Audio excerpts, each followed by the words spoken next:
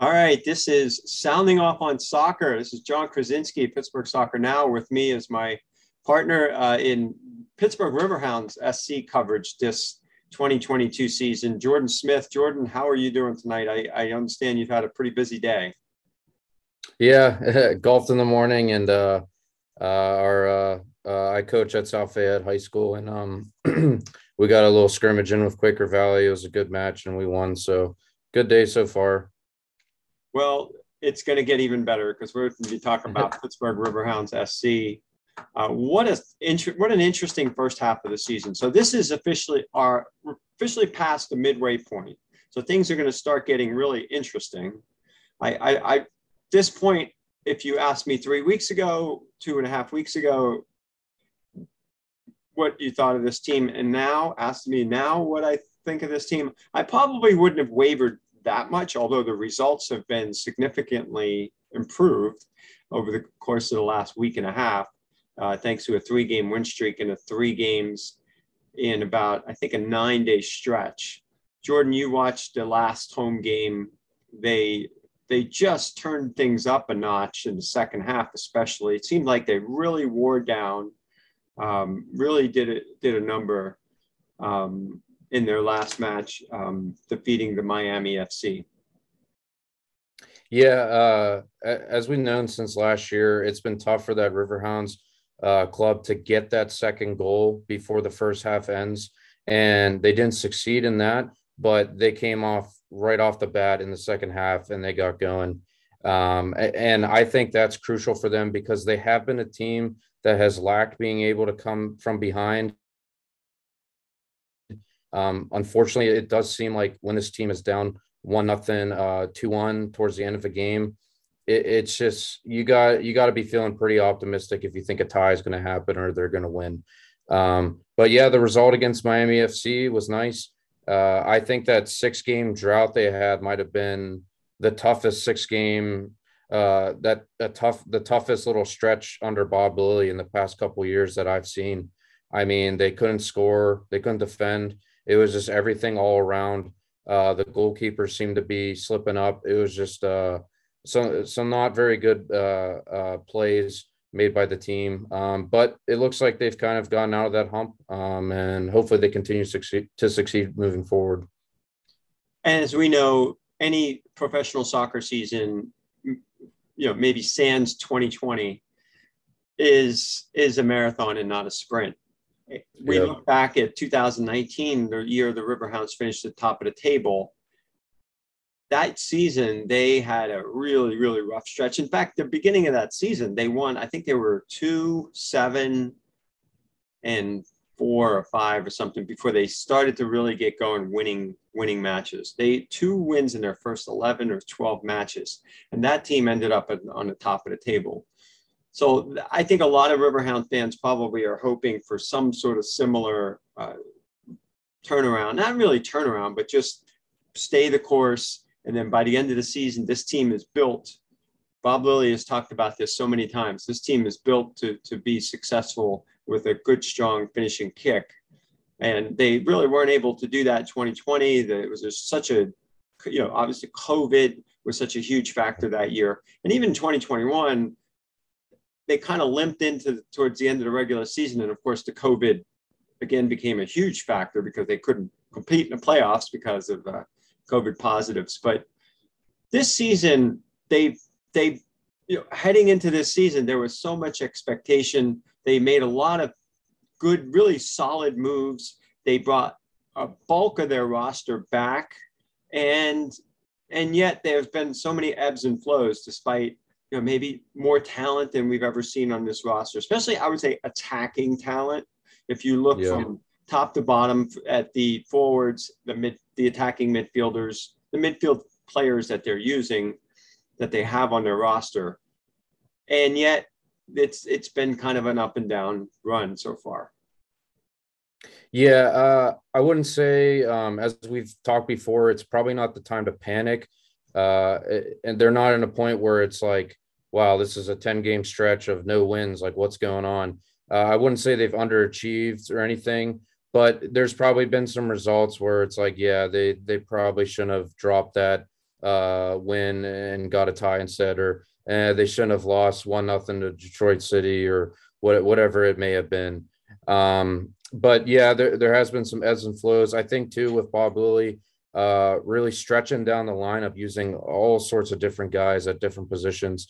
Clearly resting Dane Kelly. He's clearly not putting the USL all-time leading scorer in every minute, using him every game, starting him every game. So that can make a difference.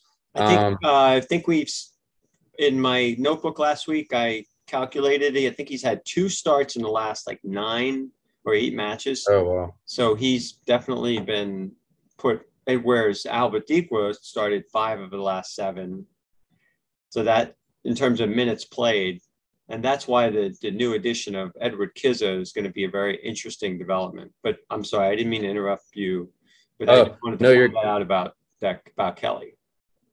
Oh yeah, no, you're good. That's a good statistic. Yeah, I mean, that just shows he's definitely resting him up for the final stretch, to secure that playoff spot, to secure that high seed, and to make a run in the playoffs, because it is a marathon. It's not a sprint.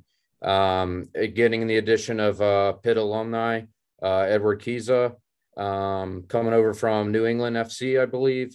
Revolution, yeah. Well, so Kizza spent the first part of this season in Memphis with Memphis 901. I believe he made about 7 or 8 appearances, 111 minutes total. I don't think he had 1 start. He had 2 stints about 45 minutes, and everything else was like spot time off the bench. So Kizza, but we know what he can do. We've seen him do it here in Pittsburgh. He's helped elevate Pitt men's soccer program from, the beginning years of kind of bridge those beginning years with Jay Vidovich program to that point where they made the NCAA tournament, and he was there that year. And then, of course, was not part of the Final Four team because he he started looking at into the draft and really focused on that, and was drafted in the first round in the MLS Super Draft. So yeah, he's going to be a very interesting addition. And I know Bob Lilly, I've had numerous conversations with Bob over the past year, even going back further, about Kizza and how much he likes him, and a lot of the attributes he brings to the table. So I think that's going to be it's going to be interesting to see where he fits in, how he can quickly adapt to the system, if he gets in the 18, if he's somebody that's going to be, impact wise. But just to add again to what you were saying, I think it's a lot of minutes. Albert Dikwa has played a lot of minutes, and Albert Dikwa has, that's a demanding position in playing for Bob Lilly. When you play a forward in his system, you have to be able to cover a lot of ground, and Dikwa's been playing a lot of 90-minute games, and that's a lot. I think they are really counting on squad rotation when it comes to the forward position. Yeah, they absolutely are. It is demanding to play as a forward up top. For Bob Lilly, you're the first line of defense, and Dikwa does a great job of that. He's a grinder, and he's finally producing more this year. Last season, it seemed like he was just snake bit and just wasn't finishing as much. He attempted bicycle kicks last year that were almost highlight reel goals. He almost pulled off some crazy stuff, but this year he's finally got that finishing touch back, it looks like, getting those goals. And Kelly, I believe he has 6 goals on the year, but he's only played just a little bit. And Cicerone's in top-notch form still, has 8 goals on the season and some assists. Forbes and Dixon are, I believe, in the top 3 in assists in the USL. Yeah. So they're continuing their playmaking abilities like always. And back to Kizza, I think he can fit very well in the system, because it's almost like the Jay Vidovich system, where maybe not the outside backs are exploding forward as much in Vidovich's system because of the talent he had there, with all-American, fullbacks. But Pitt played the 4-2-3-1, and that seems to be the formation that the Riverhounds have found. The Riverhounds, their system is so unique, because it sometimes it looks like a 4-2-3-1. They definitely rely on those 2 holding mids. But what's interesting about Pitt is that they'll a lot of times they'll stack it 4-2-2-2, Yeah, And inverted. they'll just, but they're doing a lot. They're just doing a lot of different things. And those 2-2-2 are in different places, and there's a lot of movement. But that's, like you said, that's a lot like what Bob is doing and here with the Riverhounds is there's a lot of movement, Yeah. especially in the top half of things. And so I think that Kiza is a guy that can get into those spots and be there on the end. If you look at his highlight reel from Pitt, the 31 goals, you see a lot of times he's just they're not the most, spectacular goals, but he's always in the right place at the right time. Yeah, and maybe they've missed a little bit of that with Tommy Williamson last year. I thought Williamson was so – I thought that's kind of how the player he was so perfect in the box. He just knew the right place to be at the right time. It's crazy how Pitt's trying that inverted fullback style, kind of how Liverpool has done under Jurgen Klopp. It's crazy how years ago, decades ago, soccer started off. So many teams played two in the back, and now it's like returning 80 years later that teams are sort of, in a sense, doing that. But you obviously have to be pretty talented you have to have the right personnel to pull that off. But really do. But that's a Pitt thing.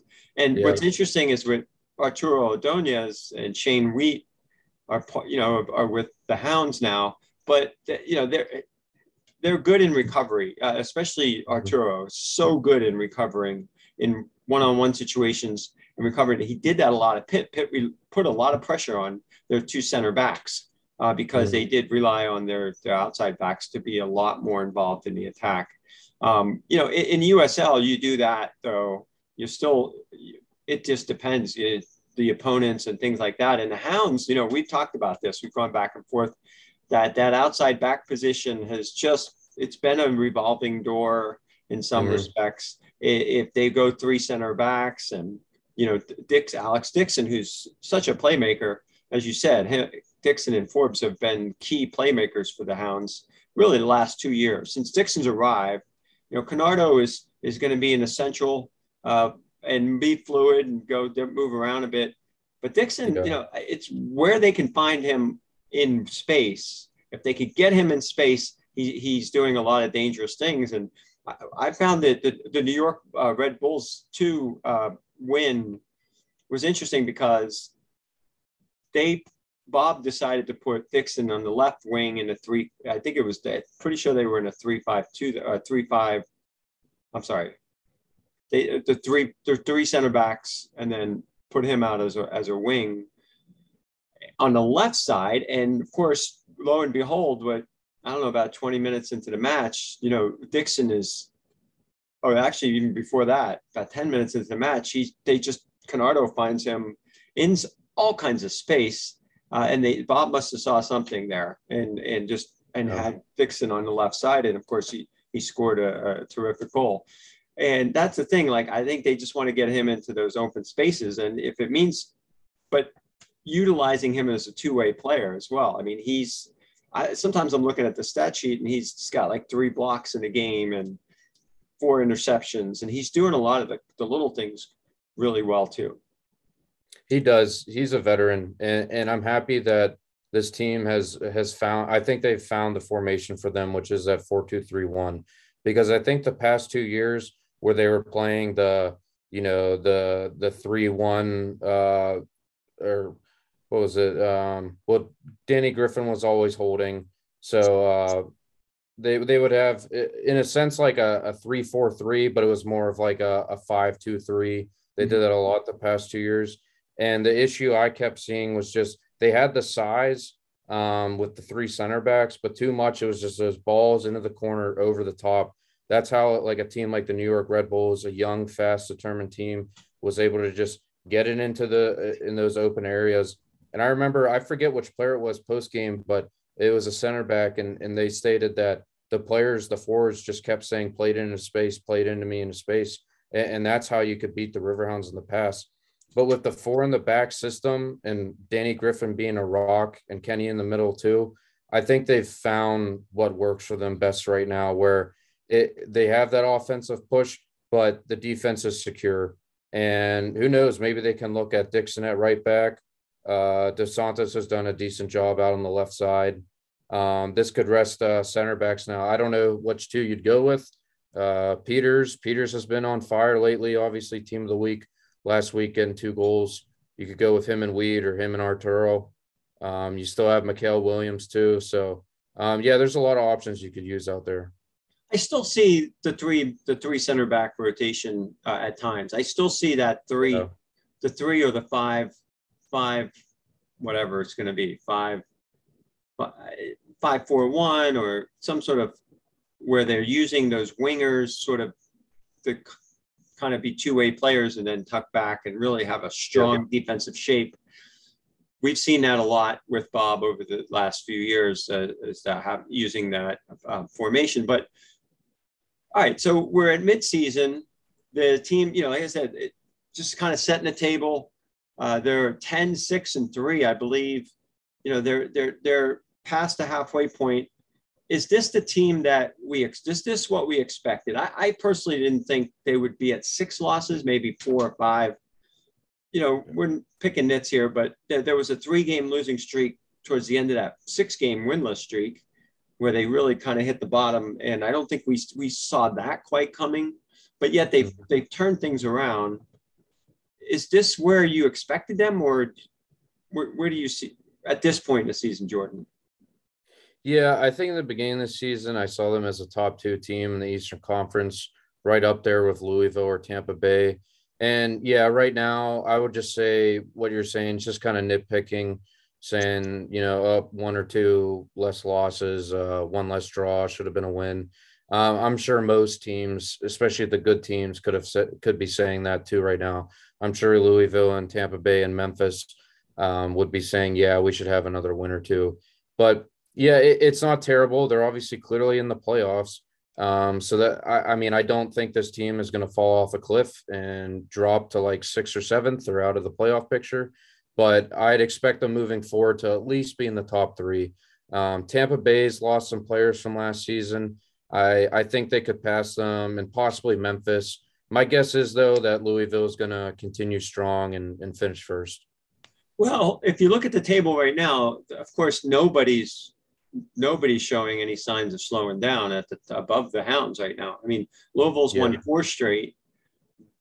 Memphis, who's right behind Louisville, their only losses to Tampa, who's right behind them, and Tampa's on an incredible run of form right now, and they haven't lost in I think in over a month and a half. And then there's the Hounds, who hit the skids, but now picked it up with 3 straight wins and have pushed. They're in a tie with Detroit City at 33 points apiece. And then Birmingham's behind both of them. And Birmingham's in decent form right now as well. And then the Miami FC, who we saw the Hounds with that second return match against them, really figured them out, I think. I thought that maybe it was a tough road trip for Miami, but Miami had a week between games. And the irony was the Hounds were the ones that looked stronger in the second half, and they had only 3 days, really 2 days rest between Wednesday and Saturday games. Yeah, you're right. They finally figured out Miami. It was nice to see, because all time in the 5 appearances before that match against the Miami FC, every game was either a draw or decided by 1 goal. So this was, a good rivalry where both teams play that defensive style. Miami FC playing 4-2-3-1 as well. New coach this year. Maybe that had something to do with it. Maybe had some matchups that didn't work out. I'm not sure, but yeah, it was nice to see them finally figure out the Miami FC and get going. Well, very interesting that, they kind of figured out Miami. Birmingham's kind of coming up behind. So they're in that 4 spot right now. And, that will at least guarantee 1 home playoff match, which is something that, we've talked about every year, last few years, how important that is since 2019 when they had the 2 home matches and packed crowds. And, we've seen some positive momentum in terms of crowds. The last few Saturday games with decent weather, I mean, they've been close to in the high 4,000s. Yeah. They're somewhere in the mid, I think, 3,600 average right now. There have been some drop-offs in terms of, the weeknight, that Wednesday night game against Indy 11. There was a huge drop-off in terms of the attendance. But I think they were down to 2,200 or something like that on the Wednesday evening game. But so there's some momentum in terms of the home field. And so the other big point that I wanted to make here is Louisville City and Memphis. The Hounds have return matches against both of them, and they're both at home, both down the stretch here. I believe one of them, I think Memphis, it's going to be in August, and then Louisville in September or somewhere in that vicinity. All of their matches between now and the end of August are going to be on Saturdays, which, gives them that full week of preparation and rest, and they could prepare for travel. Now they do have 2 weeks of travel now. They have to go to ABQ. They have to go to New Mexico, which is going to be a really, really tough match this Saturday. And then they have to go to Hartford, where, they, looking in the standings, that's a team you think they're going to need to take care of business and hopefully walk out of there with 3 points. So I would think four points in the next two would be good. 6 would be great. And then they get home, and there's a lot of that Loudon, Red Bulls. There's a bunch of games in there. I think that the Memphis game is thrown in the mix too in August. So we'll see. We'll see what happens. But I think that they'll have that time, the week between games and that sort of thing. And then there'll be a couple midweek situations in September. And so the depth with this roster, we talked about the addition of Kiza. There's guys, we've got that whole left wing. I wrote about this in my notebook last week. It's a rotating door. I mean, I know Nathan Dos Santos I think is firmly established. Like he's about 8 starts, and he did start the last match on the left. I guess you can call it outside back or wing, depending whether they're playing 4-2-3-1 or in a 3-man center back situation. He's a guy that I think he's steady, and I think he's not going to make too many mistakes. Is that the answer? I mean, but then there's Toby Sims, who's finally got a start or two on the right. Luke Biasi can start on the left there. There's a couple other options. There's Robbie Dambrot, who started the season as the guy. I thought there was going to be the guy in that position, and then he's kind of gotten beaten out. We haven't seen a whole lot of Robbie Dambrot.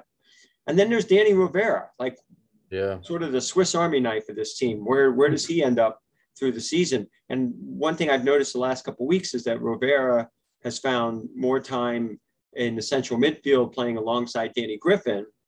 I know Angelo Kelly got a few starts in the holding midfield, and I think he showed some really positive things. So that squad rotation, there's a lot of depth there. All of those guys could start on any given night. And so I think in terms of depth, when you talk about making this final push, I'm doing the fist pump like Bob, you make that final push, you make that final push into the season with that type of depth, you would think they would really have it figured out.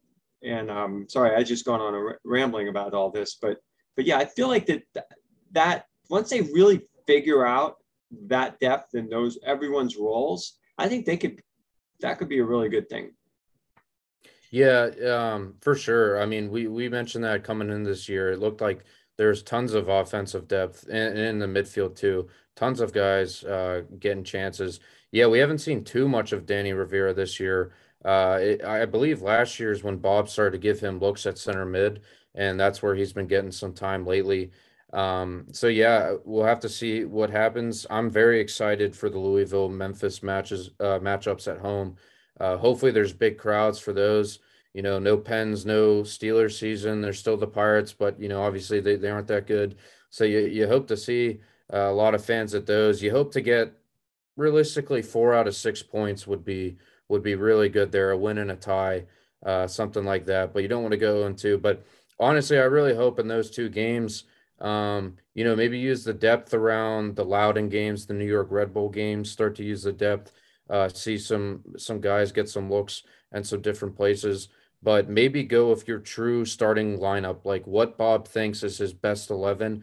Use that for that Louisville and Memphis game to see what you really have, because you got to beat them in the playoffs probably if you want to win it all. So you got to see how you look against them. Yeah, you got to see how Dane Kelly does against them, if he wears them down or what the case will be. Well, one interesting thing we we saw on Wednesday night was that when Dane Kelly starts, I think Albert Deeker is the guy that could come off the bench if that's the case and provide a spark, as he did and got the goal in the only goal to beat Indy 11. Jordan, what do you think about in terms of really locking into, you can move things around, a player here, a player there for each game, but really locking into a little bit more of a rotation. Do you think that's something that Bob probably wants to do and should do as he goes into the second half? I'm hearing you sort of say that, but I'm just figured I'd pose that question. Yeah, that's a good question. I'm not sure if he wants to, because we've heard Bob in post-game conferences all the time talking about rotation, guys getting rests and stuff. But I think he should, at least like the last 5-6 games, and like I mentioned, especially against those big teams like Louisville and Memphis, I think you got to go with what you have. I mean, I don't think that's the night that you rest like 4 or 5 starters. I don't think that's the night where you say, Alex Dixon, you're going to go in the last 20 minutes. That's it. Like, no, I think you got to go full 90s, or at least up until 70, 80 minutes. Those guys got to give it their all and see what they got. I mean, it's just like that in any league. In the NFL, the NHL, the Penguins aren't resting guys against the Capitals. They know they're going to face them in the playoffs. They want to see what they have against them, right? I was just looking over, the Hounds have had 20 players start this season. 20. That's a lot. That's a lot. That's saying, look, I'm spreading the wealth the first half of the season and giving everybody different. And this is just the league. We know the Open Cup provides other opportunities. That was 2 other matches that gave other guys opportunities to get more starts in. We didn't see Jamali Waite, the third, started the season essentially third on the depth chart. We didn't see him until the Open Cup. Right. So I think there's a sense that I think Bob has probably seen a lot now. I think there was at some point, maybe about 3 or 4 weeks ago, I said, I haven't seen much of Angelo Kelly Rosales. I haven't seen much of him. And all of a sudden we saw him, get 2 straight starts and kind of have an impact and show what he can do as potentially when you need a holding midfielder that's gonna be tough as nails and win balls and just scrap but have the skill and to be able to do different things. Certain matchups might call for him to be in there. So I do think that there's 20 guys that have started. I think out of those 20, I think you could say for sure 18, 19 of those guys, I think Bob could feel comfortable going with any of them at any time. But I do think it's time, and I think he'll start to kind of close in through this as the second half of the season goes. We go through the next really 6 to 8 weeks, maybe 6 to 8 games. I think he's going to start to close in on what he really wants. Just his main 11, his 14, his 15, 16, 17 are going to be. I will say I personally think, even the 2019 year, I don't think he felt comfortable beyond 15. I think he was at 14 or 15, and then he just wasn't comfortable pulling more guys into if you look at the 2019 playoff loss to Louisville and the 2020 playoff loss to Louisville, both times he just was hesitant to go deeper into his bench late in the game. He ended up, riding and dying with what, was his kind of core rotation of maybe 13 or 14 players. Yeah, it's absolutely crazy. He started 20 because you can only dress starting 11 and 7 subs, I believe 6 and usually 1 goalie. I think the biggest question mark now that we actually haven't brought up yet is the goalkeeper situation. You got Kevin Silva, Jamali Waite, White. I'm sorry if I pronounce it wrong. I think it's Waite. Yeah. And Chase Vosvik. And I think Vosvik has only made 2 appearances. It seems like he's the third string guy now. And I'm no goalkeeper expert. I can't say which one's better. I'm not seeing them in training, seeing who's quicker on the dives or what may it be, who handles, crosses better. But all I can say is I definitely saw one bad match out of Kevin Silva. And I have a friend who played goalie in college, and he's a big Riverhounds fan, and he believes Waite is the better goalie. Now, does Bob think that? Do the assistant coaches think that? I don't know. Maybe that's something we need to ask. I asked Bob about that game where was it the 5-2 defeat at home? Yeah, to Tampa. Yeah, Tampa, that's right. Yeah, and Silva was just, I mean, he slipped. I mean, two That or was a three of rough those game. Yeah. goals were his fault. And I kind of asked Bob about it, and he kind of dodged the question a bit. But that's a hard question you got to ask. But I It is. mean, Silva It wasn't is. great that night, but no one was. Well, the journalist Jordan Smith was definitely on his game that night because you definitely had to Yeah. ask that question. Yeah, you And had to. Bob was diplomatic, and he said we just weren't very good in the back. Yeah. It was a very, you know, diplomatic response in terms of we just weren't very good in the back, a keeper Yeah. and the back line. And he's right. I mean, that night, They were. I Yeah. think we could pick almost everybody on the back line who made a mistake.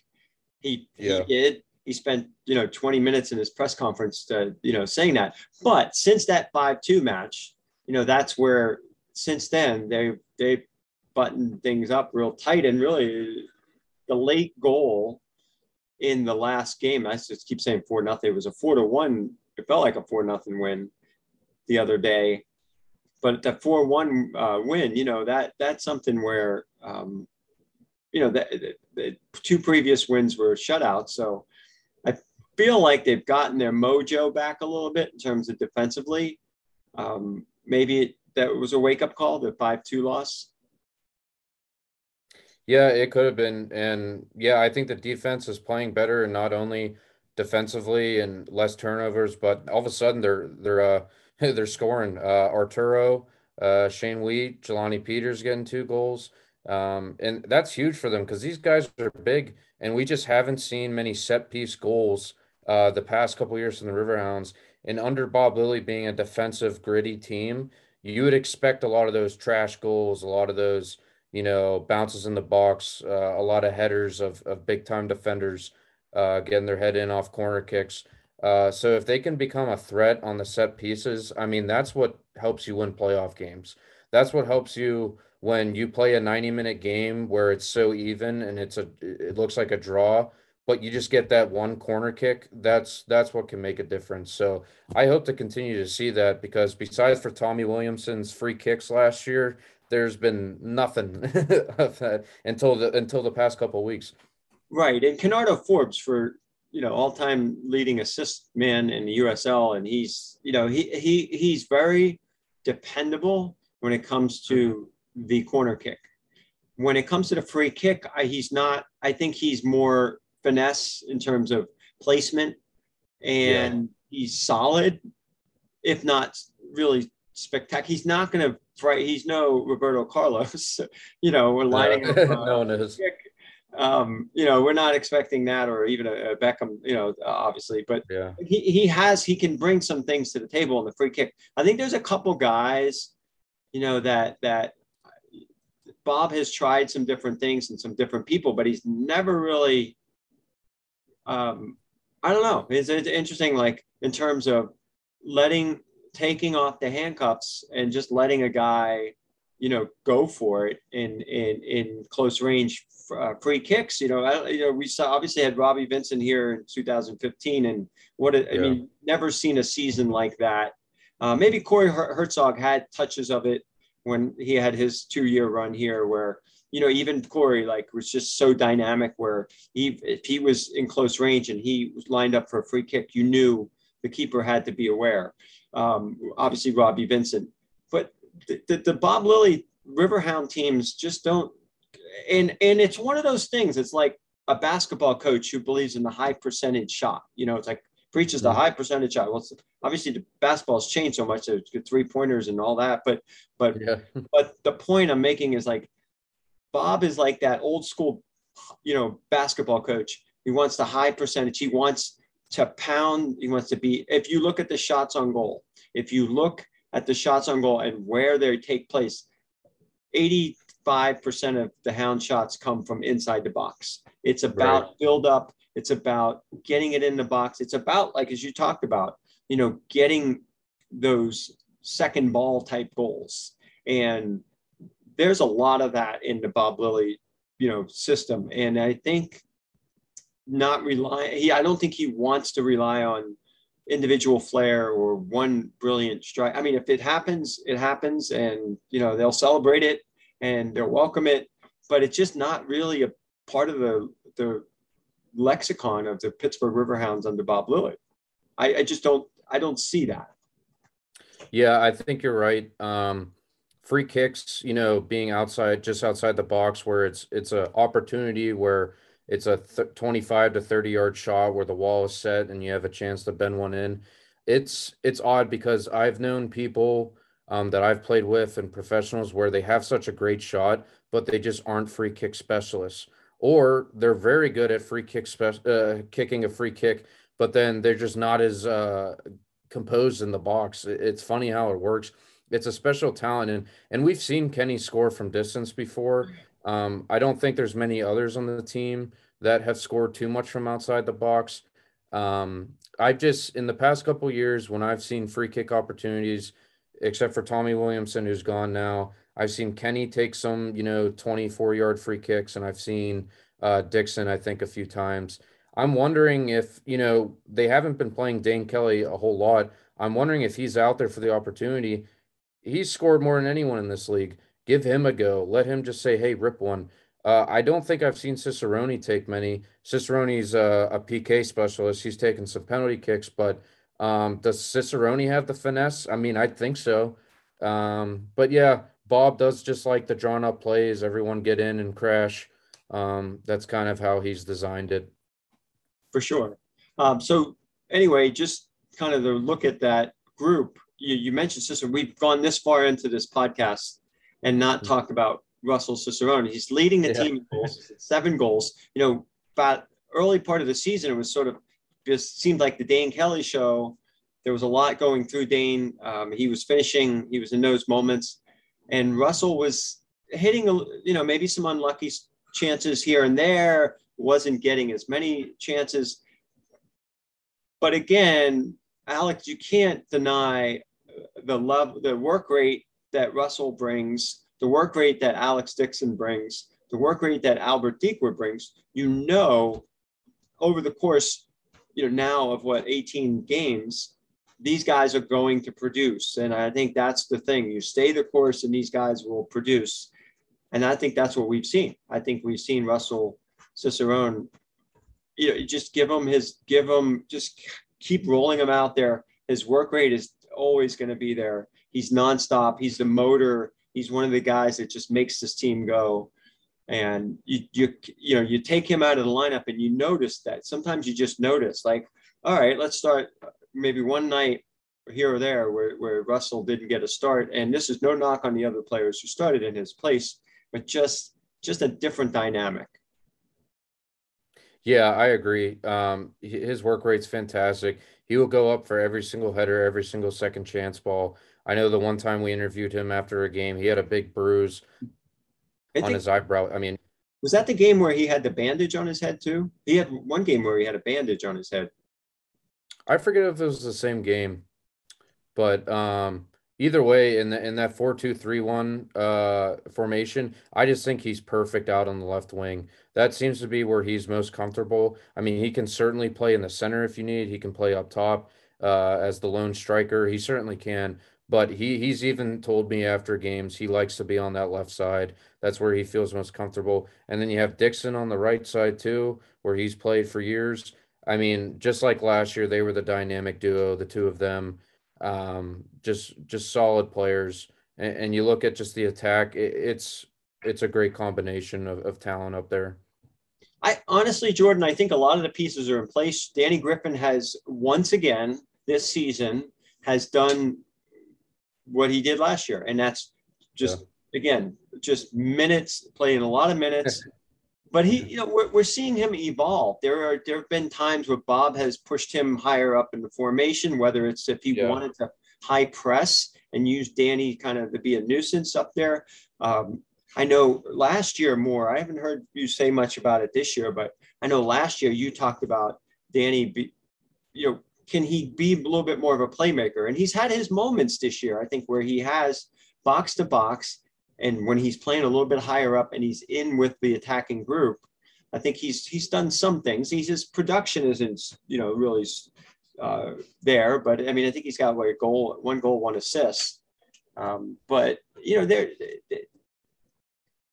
I think he is what he is. He's going to scrap as well. He's going to be smart. He's going to be his passing accuracy continues to improve, and he's a guy that I think when you look at the starting 11, you're almost always going to see Danny Griffin in there. Oh yeah, he's a workaholic. I don't know how he does it. Like literally played every minute last year, but like 13 minutes or something like that. I mean, that's just incredible.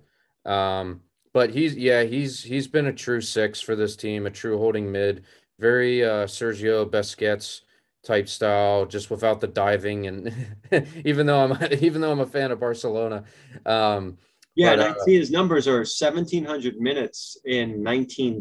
He's started 19 of 19 games. I mean, he's just unbelievable. Iron Man. He's their Iron Man. He is. You got to have one, I think. And I guess in that six role, it is box to box, but you do have that time to cool off a bit and, sit in front of the center backs and just pass around. And he does such a good job of it. He rarely turns it over, and he goes into every tackle hard. And for being a shorter player too, he's like my height, maybe even shorter, but very, very strong guy. He's been solid. I mean, he's Bob Lilly 2.0, and that's why he's out there. Absolutely. All right. So we're looking at this team. Your starting 11 is, do you have if you were to pencil in a starting 11, it's the first playoff match. What do you go with? I'm putting you on the spot here. I think I would go with Dane Kelly up top, Cicerone out left, Dixon out right, in that attacking mid role, Kenny. And then the two defensive mids, I'd probably stick with Rosales and Danny Griffin, obviously. And then left back, probably Dos Santos for the time being. I think you'd have to stick with Jelani Peters right now. I'd probably go Arturo right back and Shane Wheat, the other center back, or actually Arturo center back and then Shane Wheat out on the right. That'd be my back four. And in goal, I'd go with Jamali Wade for now. But I think if there's one player or two where you could possibly fill in with someone else, it'd be the left back or defensive mid with Kelly Rosales and Dos Santos. Maybe we'll see throughout the season someone else take that from them, but they seem to be the guys right now. Yeah, but I think that front four is pretty much set. I think you're right on. It'll be interesting to see. So you obviously didn't mention Decoy, you didn't mention Keys is obviously brand new to the team. Yeah, it'll be interesting to see the impact, and if Kiza becomes part of a rotation, maybe Dixon drops deeper and that takes out. Maybe they go with a three. Well, it'll just be interesting to see how that goes. Or they could. The other thing you think about, if you're adding a forward, maybe they are going to go. They could go three. They could go three up top. They could go. I mean, a traditional three up top, like a 4-3-3. I don't know if they would ever go there. Could you go 4-3-3 and put Dixon as an outside back, or one of the two wingers in the middle three? There's a lot of things you could do. There is. I've been saying from the start of the season, if I was the coach, I'd probably be fired by now because of just how aggressive I'd be, because I would just be throwing out a 4-3-3 every time because I wouldn't be able to help myself. I mean, just put Cicerone, Dixon, and Dequa or Dane Kelly up. I mean, that'd be so much fun. But yeah, in the three, I mean, obviously, if you do run three in the midfield, you could have in a 4-3-3, you could have Danny and Kelly Rosales really sit back and then Kenny just be the attacking guy. But this team has never played a 4-3-3. I don't see Bob ever doing that. If anything, it'd be a 3-4-3, but that just turns into variations of the 3-4-3. We have seen a lot of what the three center backs and then the two outside midfielders and the four midfielders are those. They could either be the two kind of tucking back as defenders, but then getting up forward. And I think that's where I think that the Alex Dixon factor could come in. But if you go 3-5-2, then you could potentially play Kiza or Kiza Dikwa, so any combination of Kiza Dikwa and Dane Kelly. And then you could use Russell, Cicerone, and Dixon with, as the outsides in the five. I mean, that's something that could work if potentially. I mean, yeah, but that's a good point. I think Dixon would do just fine at right back or wing back, wherever he's at, or if he's right wing up top. Has Kiza, question, because I had not watched Pitt as much as you. Did Kiza ever get time in like a right wing, right mid, left mid type role, or was he just a lone forward all the time? What's interesting is that when Kiza left, they really, really went into that 4-2-2-2. Whereas when he was there, he was a little bit more in a target, kind of in that target role. No, not when they had the likes of Bertrand Jacquesson and Dexter, Alexander Dexter on the wings, and they were feeding Kiza a lot. So that wasn't quite what they did with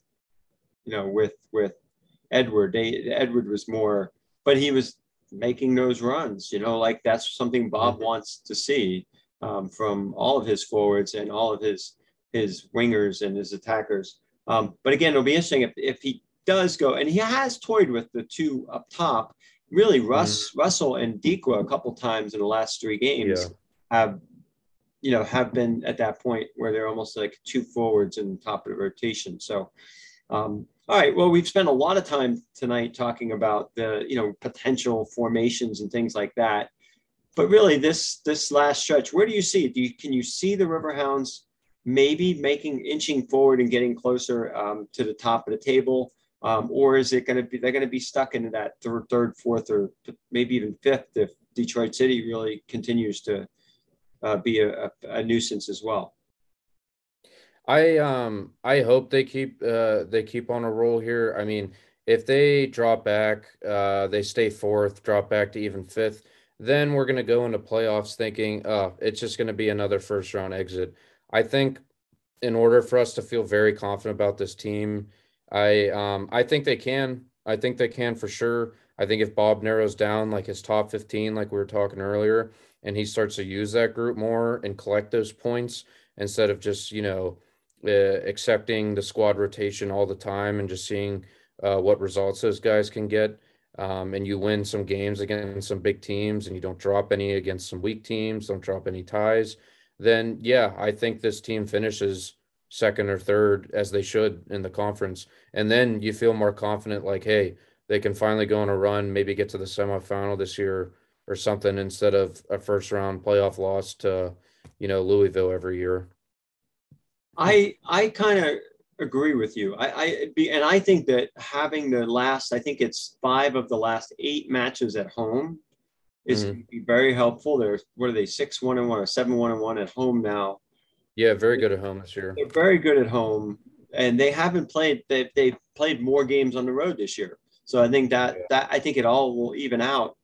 So that home record will be helpful, and a push to get maybe 1, maybe 2 playoff games at home, I think will be huge, because I think seeing Louisville City later in the playoffs is what they would rather do rather than early. And the last couple of times they've been in the playoffs, they've had to play Louisville City either first round or second round, and that's not where they want to be. They want to see, but Memphis, Tampa, Louisville City, Detroit City, whoever it is, those are, I would imagine, would particularly Louisville City and Detroit are the two places I wouldn't want to go to in the playoffs. I play away matches, but you'll yeah, the Hounds have proven they've gone to Louisville and won.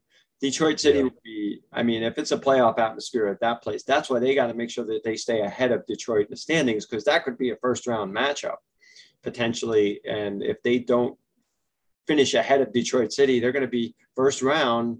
Let's go to Motown one more time, Hamtramck, and that's a tough environment. I mean, the Columbus Crew couldn't even navigate that environment.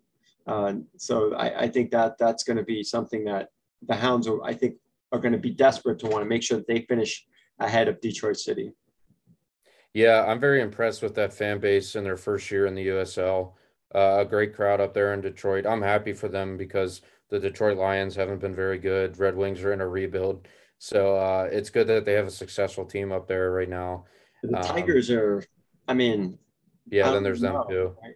No one cares about baseball anymore. Okay, who cares? No, they're actually Tigers. I think are a little bit better this year, but yeah, I mean, you're right. I think it's nice. We talked a little bit earlier about the whole Rust Belt, the potential of having a Buffalo franchise, a Cleveland franchise, Detroit. That would be so much fun in the years to come.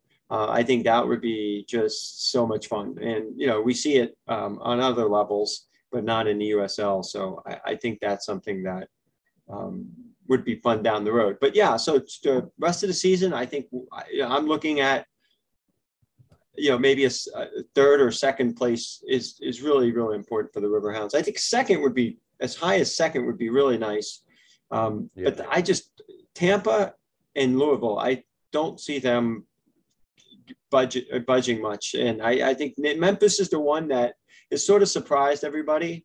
I know the Detroit City's, if you looked at our preseason podcast, Mark Goodman brought up Detroit as kind of the most interesting team. We didn't know what to expect from them. We didn't know much about their roster. They come in from a different league, and but they've proven that franchises with a lot of fan support, and they have the resources. They're going to be here to stay in the USL Championship. And I think they're definitely going to be a nuisance for whoever they play in the playoffs, if they can get a home match, for sure. But yeah, I think a second or third place finish is really, that's, at the beginning of the season we said, is it top of the table or bust? But I think the thing that's more important is going to be, how well are they playing as they finish the season? Are they ready to make a playoff run? Can they really get far in the playoffs? And I think that's where this whole thing is building. So to be able to make a move and bring in Akiza in mid-season, to have the depth, to have guys like Luis Argudo on kind of in that second group, who an experienced MLS player, have the depth that we've talked about earlier. I think all of those things, as long as they stay healthy, I think this team should be right there with Louisville, Tampa, Pittsburgh Riverhounds. That's what we predicted at the beginning of the season, and that's what I'm anticipating at the end of the season. I think in the Eastern Conference, it's going to be those three, and I think if the Hounds can position themselves, get themselves in position where they can have as many home playoff games against all of those other teams underneath Louisville City and Tampa, then I think they'll have it. But if they have to go on the road early in the season, early in the playoffs, it's going to be a crapshoot. Yeah, I agree. You got to position yourself well to make a run. The higher seed you get, the easier team you're theoretically going to face in the first round. I wish too, I think this would have helped the Riverhounds the past couple of years if in USL playoffs that there was 2 legs, at least maybe past the first round. I think that would have helped them. Maybe they go and drop one, but then they can come back and home. To me, that's what true soccer is. I wish at least the semifinal and final was 2 matches instead of 1. To me, I feel like it should be that, but maybe down the road they can make those changes so it looks more like the European kind of table more so. Well, the season's going to be, it's interesting because they're finishing in mid-October. Mm-hmm. The playoffs are going to be quick. and they'll be over by early November, I believe. They want to be completely finished before the World Cup gets started. So the idea is to get all domestic leagues done or on break before the World Cup gets started. So it's going to be a mad dash once they get to September and October, and potentially into early November. It's going to be a mad dash. So definitely a lot to look forward to. Absolutely. Yeah. Got to get those games in before the World Cup, because let's be honest, everyone's going to choose the World Cup over USL soccer.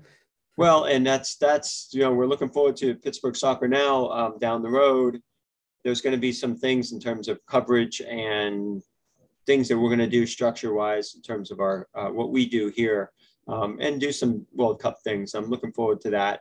Really looking forward to the second half of the Riverhound season. We've got high school season coming up. The colleges are just starting to grind around. There has been news today. I don't know if you saw this, and it's just kind of come across later in the afternoon today. But the Riverhounds did announce their new president. Yep. I don't know if you've seen any of that, Jordan. I did, yeah, earlier today. And so the president, Vic Gregovitz, had left his helm with the Hounds. And, I think in 1 year, he was a little bit more than a year, but he was a Pittsburgh guy, and he was, I think he had a long, successful career in sport management and working in professional sports throughout much of his career. So to be able to come back to Pittsburgh and to be able to help, post-COVID, help sort of turn the program around a bit, at least in terms of getting some structure in terms of the attendance, the staffing, all of those things. The presidents of the Hounds are, take a back seat in terms of the on the field soccer stuff. That it's not really what they do. It's not that type of setup. And so Vic Gregovitz did a wonderful job. And now I'm trying to find the information here.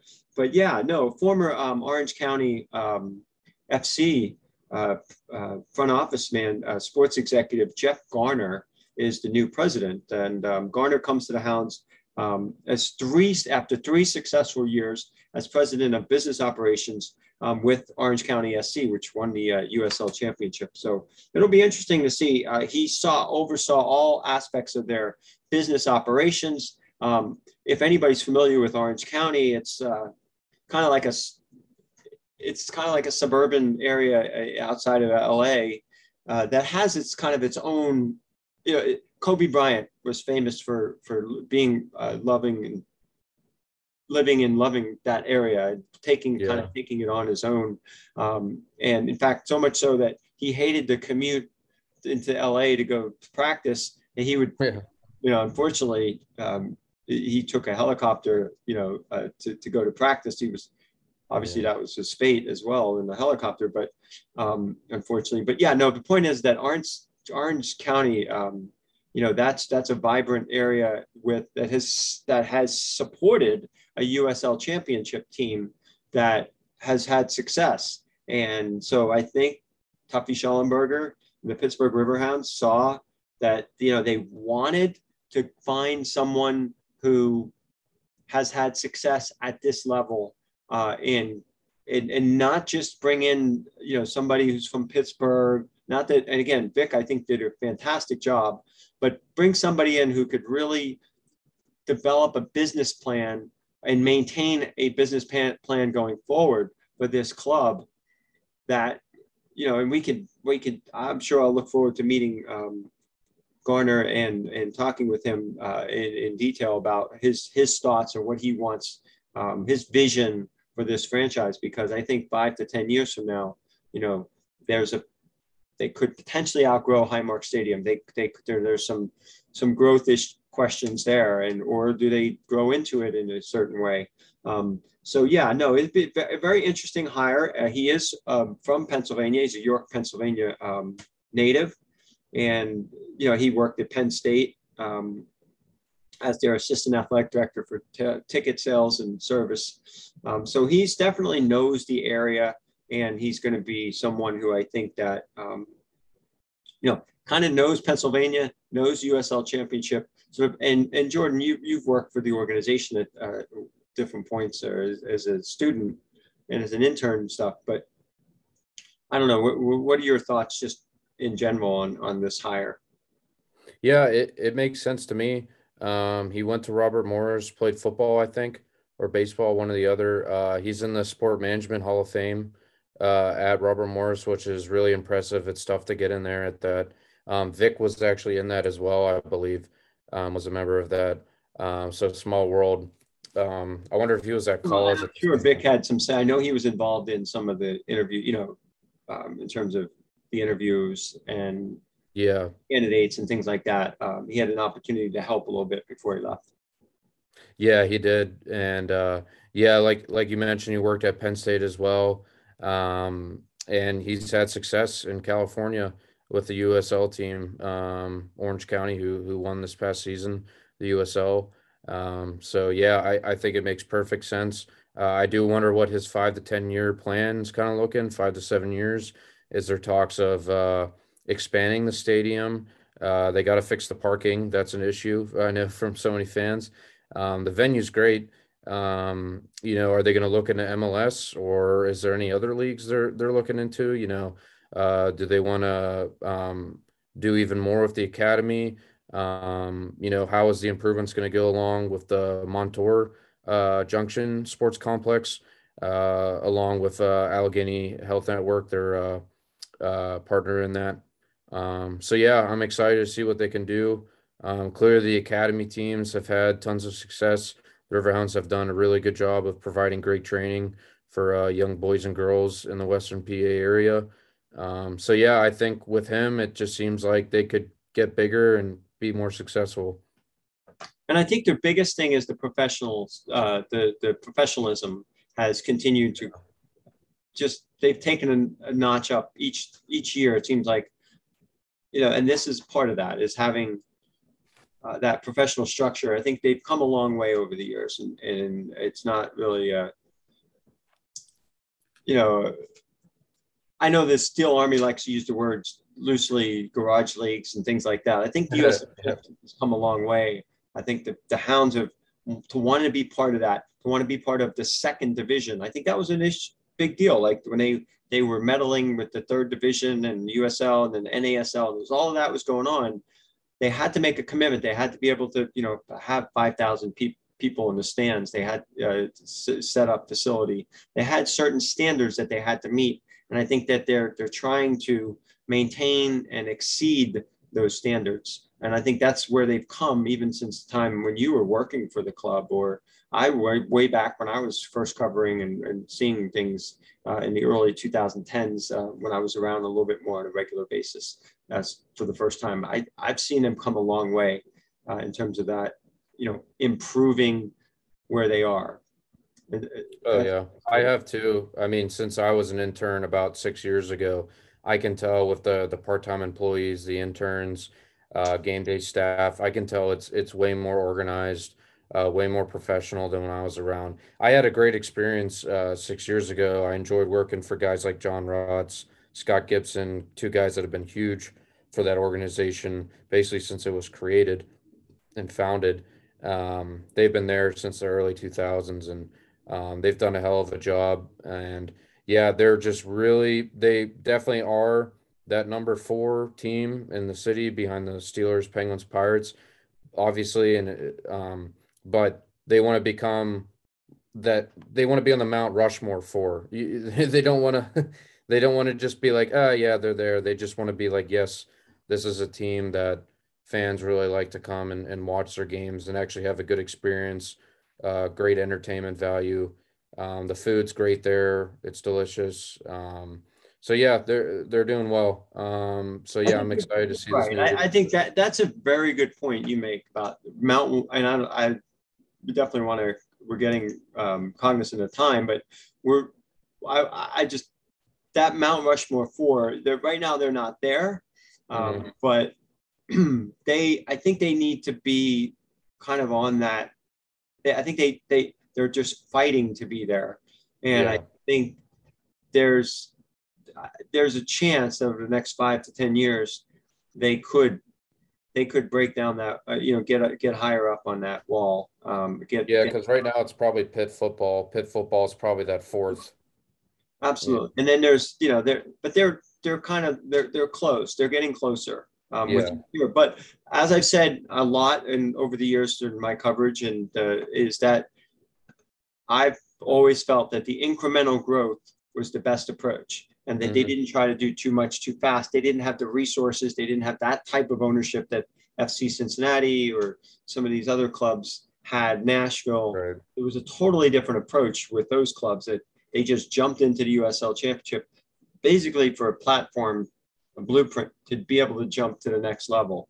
That's never really been, I mean, other than the fact that when Highmark Stadium was first built and there was some of that talk about, this could be the platform to go MLS, we knew, most of us in the circles here in Pittsburgh knew that wasn't realistic.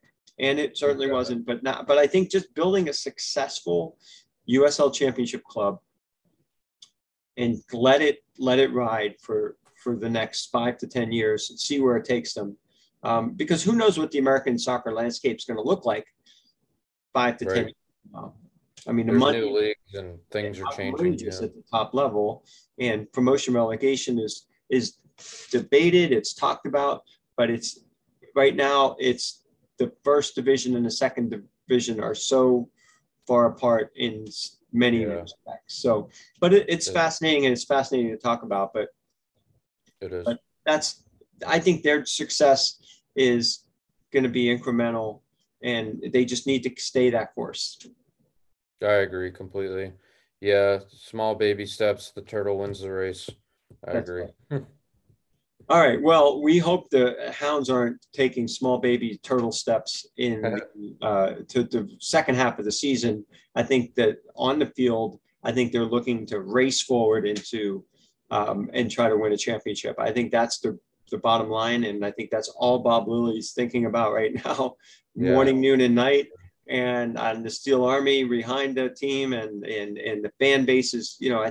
I think there's a sense of, now that this 3-game win streak has happened, that they're really going to make a significant push. So Jordan, we've gone way over, but it's been good talk. It's midseason. It's a great time to really break things down. So I think this was a good forum to do that. Thanks for all your all that you're doing to support our site and your contributions. Really appreciate it, Jordan. Absolutely. Yeah. Thank you for leading the way. Thank you all who listened to this, made it this far.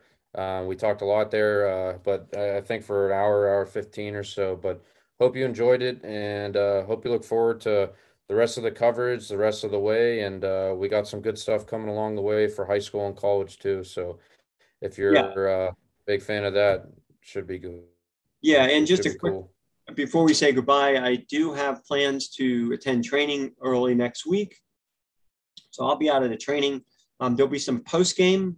We're going to try to do some post-game things now that they're flipped the page into the second half of the season. So our coverage will start to include even road post-game analysis shows, maybe 10 to 15 minutes max on Pittsburgh Sports Live. We will also start to ramp up sounding off on soccer through the course of the season, the second half of the season, looking at different perspectives. We did start to plan having some coaches involved as well in terms of getting some Pittsburgh soccer perspectives on sounding off on soccer, and looking forward to the high school season. So that's a whole nother package. And we're also looking at some additional podcasts as well for that. So Jordan, thank you again, and should be a fun second half of the season for the Hounds. Yeah, definitely looking forward to it. Thank you. All right. Good night. Good night, everyone. Bye.